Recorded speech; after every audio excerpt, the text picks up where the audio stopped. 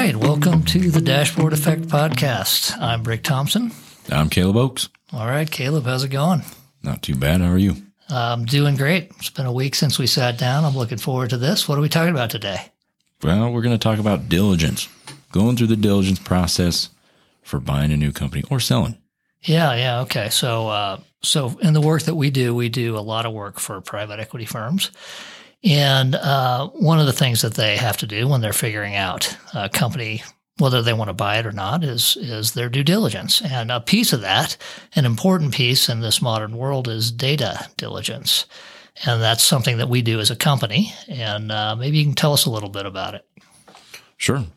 So if you think about, selling a company or as the potential acquirer of the company, you might want to, you want to know a lot of things about that company, obviously. One of those things is data and kind of how the company uses data today and how they think about it, how they view it, what types of assets they have related to data, and really with the intent of knowing what your opportunity is once you own the company.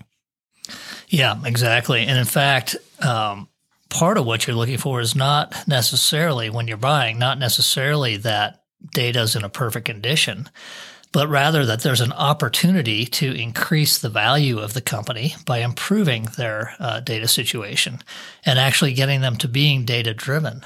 And so in doing diligence, if you're a buyer, you might be looking for a company that just has a wide open field of opportunity to create data assets, data warehouse, maybe even figure out how to monetize data, those types of things to increase the value of the company during the hold period.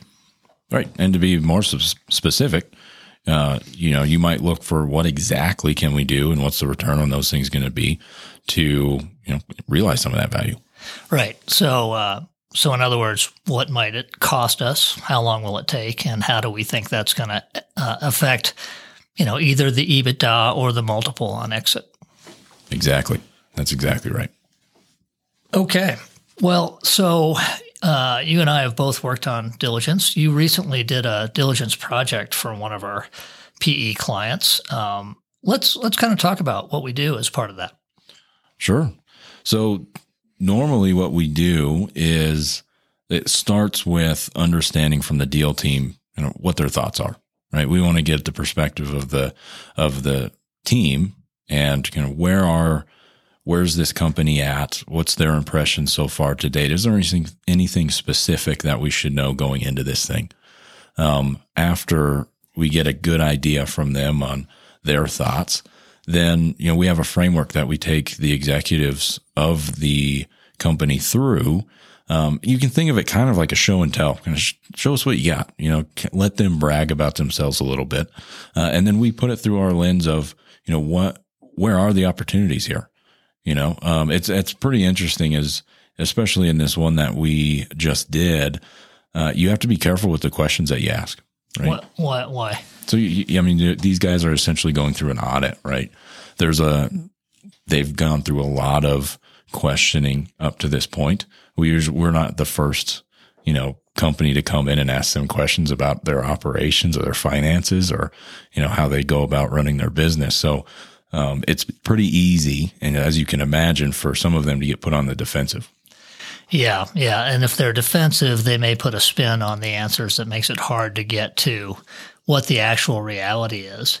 And so, there's a definite level of skill in just sort of getting people comfortable in talking in real ways about their data situation, and also asking the questions in the right way that you're not sort of making people more defensive than they need to be. If you're too pointed, it can make someone feel backed into a corner.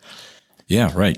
It's funny because a lot of our clients and kind of what we've done in the past before we really got into this diligence offering was the companies would come to us and they'd know they had a problem or they had an opportunity.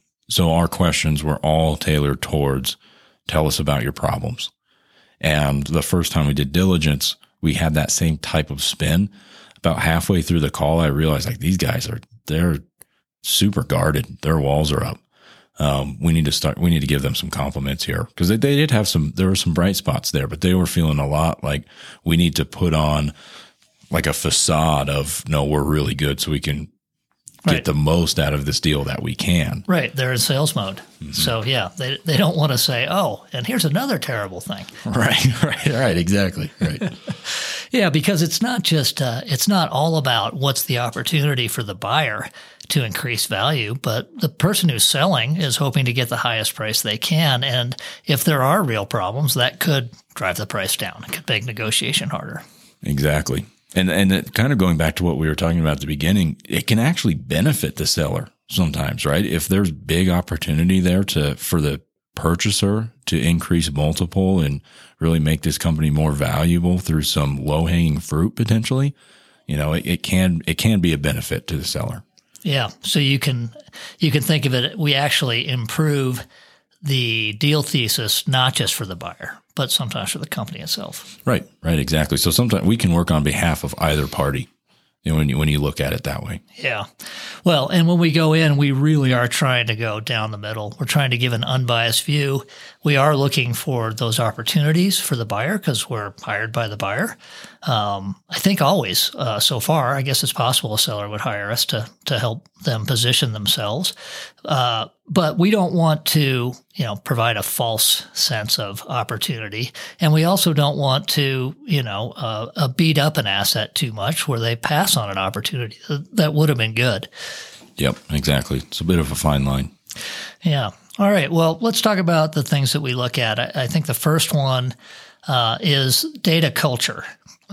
So we really try to get a feeling for what is the culture around data at the company? Where are they on their sort of maturity journey towards being a data-driven firm? How do you get at that? It's a good question. And, it's a lot of, it's asking questions, how do you view data? How do you use it now? What are some of the wins that you've seen from using it? Those types of things. And you can pretty quickly tell how someone views the role of data in business in those conversations. I can recall one time where the COO said, we look at data, but we know that data is not going to really be the end all here, which he had a point. Data isn't it's not the silver bullet, but, it definitely, he downplayed the role of data in making good business decisions and, frankly, increasing the value of his company a lot. So that impacted their score in our audit. Yeah. And that can come out of a couple of things. One is a recognition by the person you're interviewing that their data situation is not great. And so they may want to compensate for that by saying, look, we can run this business more on seat of the pants. We don't need that. Been here forever, know how to do it, that type of thing. Yep. Stick a finger in the air, wind's blowing to the left. Yeah, exactly. Yeah. What are some of the specific things you look for in an answer from an executive to try to understand data culture? What might tell you, hey, this company really is aligned on data in terms of they're data driven? Yeah. So if they already have some reports, and as we go through these different areas, there's going to be overlap, and that's on purpose, right? So they all kind of tie into each other. They all have their own specific spin on it. So when I say they already have some reports, there's another category called reporting that we'll get to. That's all about their existing reports. But, it's reports. It's how frequently those reports might be distributed, who has access, who can see the data. Are they willing to let sales rep A see sales rep B's data? Are they very locked down? Are they championing data throughout the company? Do they try and push the metrics that they're seeing at the highest level through to the lowest level? Those types of things. Yeah, all of those. I also think about just how compartmentalized the data is. So sometimes you'll find a company that feels data-driven, but find out that their data is being managed in silos in different departments. So you've got business analysts who have built their own little mini data marts, basically. And that can show that there's actually decent data culture, but then it speaks to some other issues around data maturity. Exactly. That's why we have the other categories that we're going to get to. But you're right. I mean, that can be a big positive if people are craving data and they're actually doing it in some way. That can actually be a positive mark. But there's an opportunity to make it even better. Yeah. Okay, so then another key area we look at is key metric alignment. So trying to assess how clearly the business is aligned on what their key metrics are and how they define those metrics, because we sometimes find companies that use the same metrics in different departments and they actually calculate them differently and they come up to different numbers. So how do you try to get at that? And, what's a relatively brief diligence? Yeah. It's another simple question. What are your most important numbers, right? What do you need to see every day or every week, or, how do you know your business is doing well? And that question can get at key metric alignment. It can also be a big teller of data culture. So they can say, I look at the numbers, but I don't really look at them every week or every day, right? It's like, okay, that's telling in terms of data culture. And then you start digging into the key metrics a little bit. So this number, typically in the call that we schedule, we have the executive team there. So you can uncover misalignment pretty quickly when you ask for a definition, just plain speak business definition of what the number is. There'll be disagreement. There can be. Yeah, we see that a lot. Yeah. Well, what else? It sounded like you're about to keep going. I interrupted. Yeah. No, I think I was just going to say that we're kind of going through this right now internally. Oh, yeah.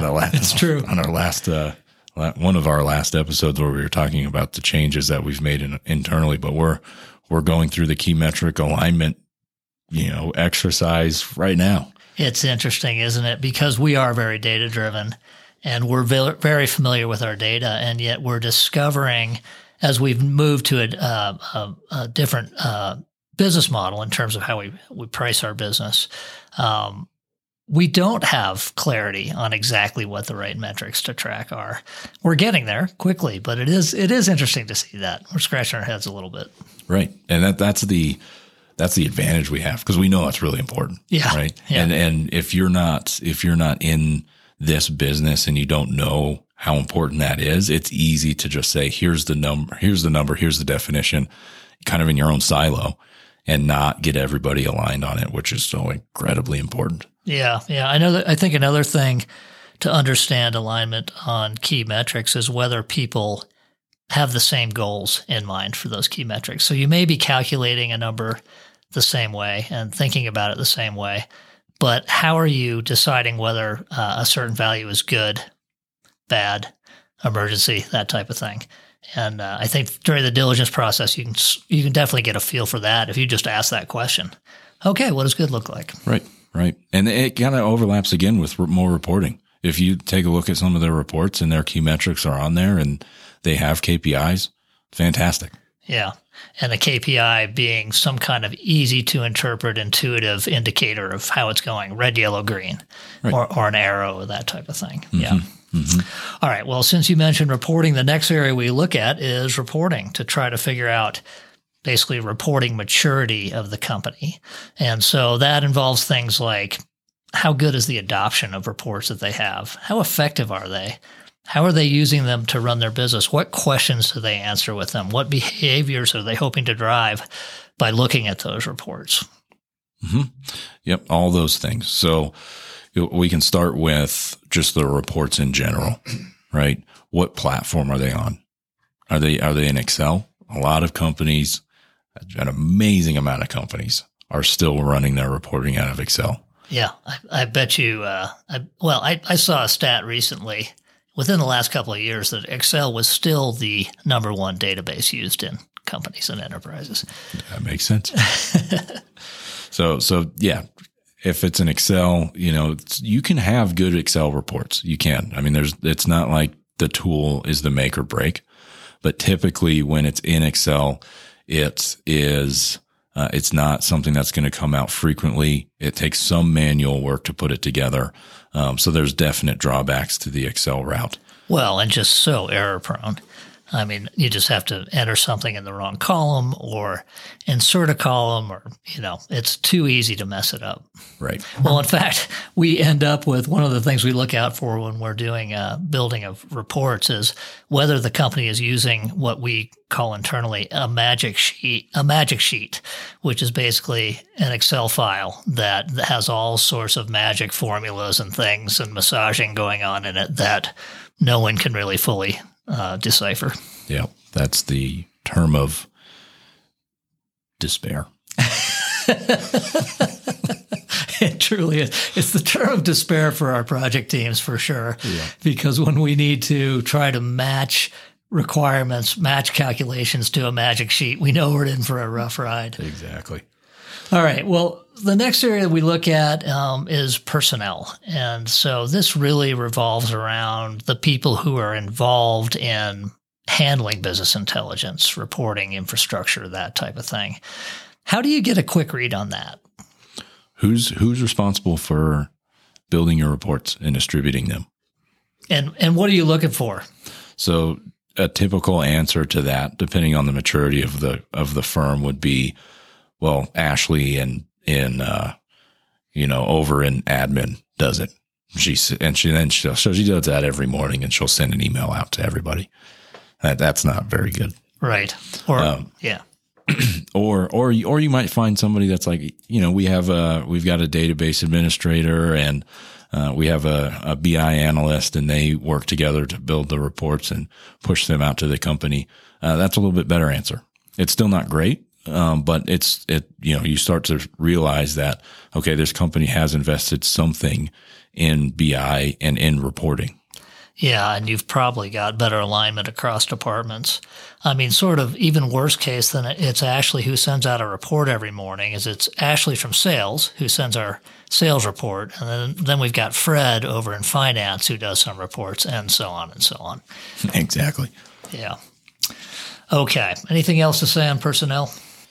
Let's say that they do have a BI team, for example, we will go deeper into, okay, who are the players? What are their roles? What are their expertise? Show us some work. So it's not just, oh, you have a BI team. That's great. Full marks. It's okay. Who are they? Are they effective? Are you getting what you need out of them? That type of thing also. Yeah. And best case, we get to talk to those folks too. Right. Okay, so let's go to the next area that we look at, probably your favorite, BI infrastructure. So tell me about that. So this is all, I mean, it kind of goes back to Excel, right? Are you building pivot tables off of Excel from some data dump that came out of a source system like Salesforce or something, and then you're pulling things together and pushing it out? Right. And that, don't love that. No, right. I guess it is infrastructure, but in the loosest sense. Right. Yeah, Excel is a database, I guess. Right. So looking at, do you have a database like an ODS or a data warehouse or a data lake or something that is a little bit more suited for BI, effective BI, and something that can be refreshed every 15 minutes, for example. Not everybody needs that, but you want to have something that's capable of it. So as soon as you tie it to a manual process, you lose that ability. So it's do you have any sort of reporting platform already in place, whether it be Power BI or Tableau or Click or, anything else like that? Is there something in place? There is also another really important piece, kind of also tied back to reporting, is do you have some sort of infrastructure for sharing your reports? One of the companies we worked with had screens. Their reporting was out of Excel, but they had screens in their offices that displayed those Excel reports. Sure. Yeah. That's great. Yeah. That shows a company that is committed to being data driven for sure. But it's got all those problems with Excel that we talked about. Right. Magic sheets. Yeah. Okay. All right. So the last main area that we look at is data sources. This one can be a rat's nest. As we start to look at, what are your existing data sources, it never fails to amaze me that companies will feel like they've got a good handle on that and say, okay, it's really only three: our ERP system, our timekeeping system, and our HR system, or our finance system, something like that.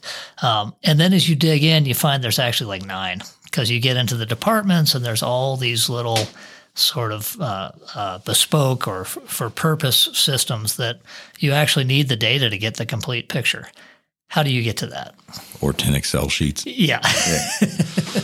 So yeah, you start just again, more asking questions. You start understanding, where do you pull your data from now? These are very pointed questions that are pretty objective. So you might say, tell me what ERP you're on. Does every location run on that same ERP?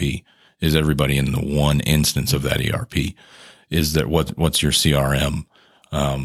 Do customers in your CRM also live in your ERP, and are they tied together? Is there integration there? How much redundancy do you have between your sources? How easy is it to access your sources? We can probably get that with just knowing what the sources are. There's a lot that goes into it. But there's key direct questions that we ask, and those are just a few of the high level examples. But yeah, that kind of gets you towards, how easy is it going to be if we do come in here, or somebody comes in here after the purchase and ultimately wants to stand up BI? Are you going to be fighting with vendors or trying to just get access to your data? Yeah. Yeah. So it gives you a good idea of what's going to be the cost? How difficult is it going to be to access that potential of getting to truly data-driven for a company? Mm-hmm. That's right. I think it also, there's times when, especially a private equity firm has a platform company and they're doing an add-on. And it's sort of a different assessment to see, okay, how well can we integrate this add-on? Same areas, we look at the same areas, but maybe a little differently for how will this plug into what they've got, and what's the plan for integration? Are you going to migrate them to your main ERP system immediately, or are they going to stay on their own for a couple of years? How are we going to do consolidated financials? All of those questions. Right. And it does come back to, how do you want to report on this data? Right. So you take that example you just gave of you buy another company and you try and start integrating them, and maybe you do that in your reporting first. Do you want company A from, your original ERP to link up to company A from the new company's system as well? Maybe not. Right. There's a good case to say no, because we want to see how this company operates by themselves. But once you get to exit, you might want to see that, right? Because now that customer, is much more valuable and maybe a bigger customer than it was, if you look at it simply by source system. So you start getting into a lot of complexity pretty quickly. And if you have some of that integration already set up, and you start to understand what are those goals for the company, then you can start making a better assessment on data sources. Yeah. Yeah.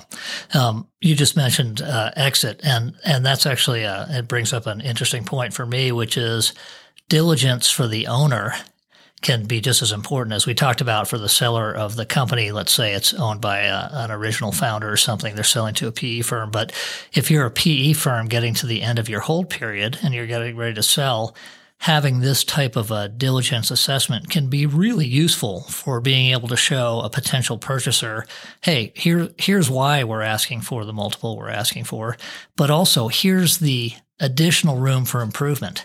We've taken it this far. We've identified these other things that can be done. You should come in and do those things to increase your value during your hold period. There's always room for improvement in there. Yes, there always is. Definitely around here. Okay, well, Caleb, we're kind of getting near the end of our time. Any last thoughts before we wrap up?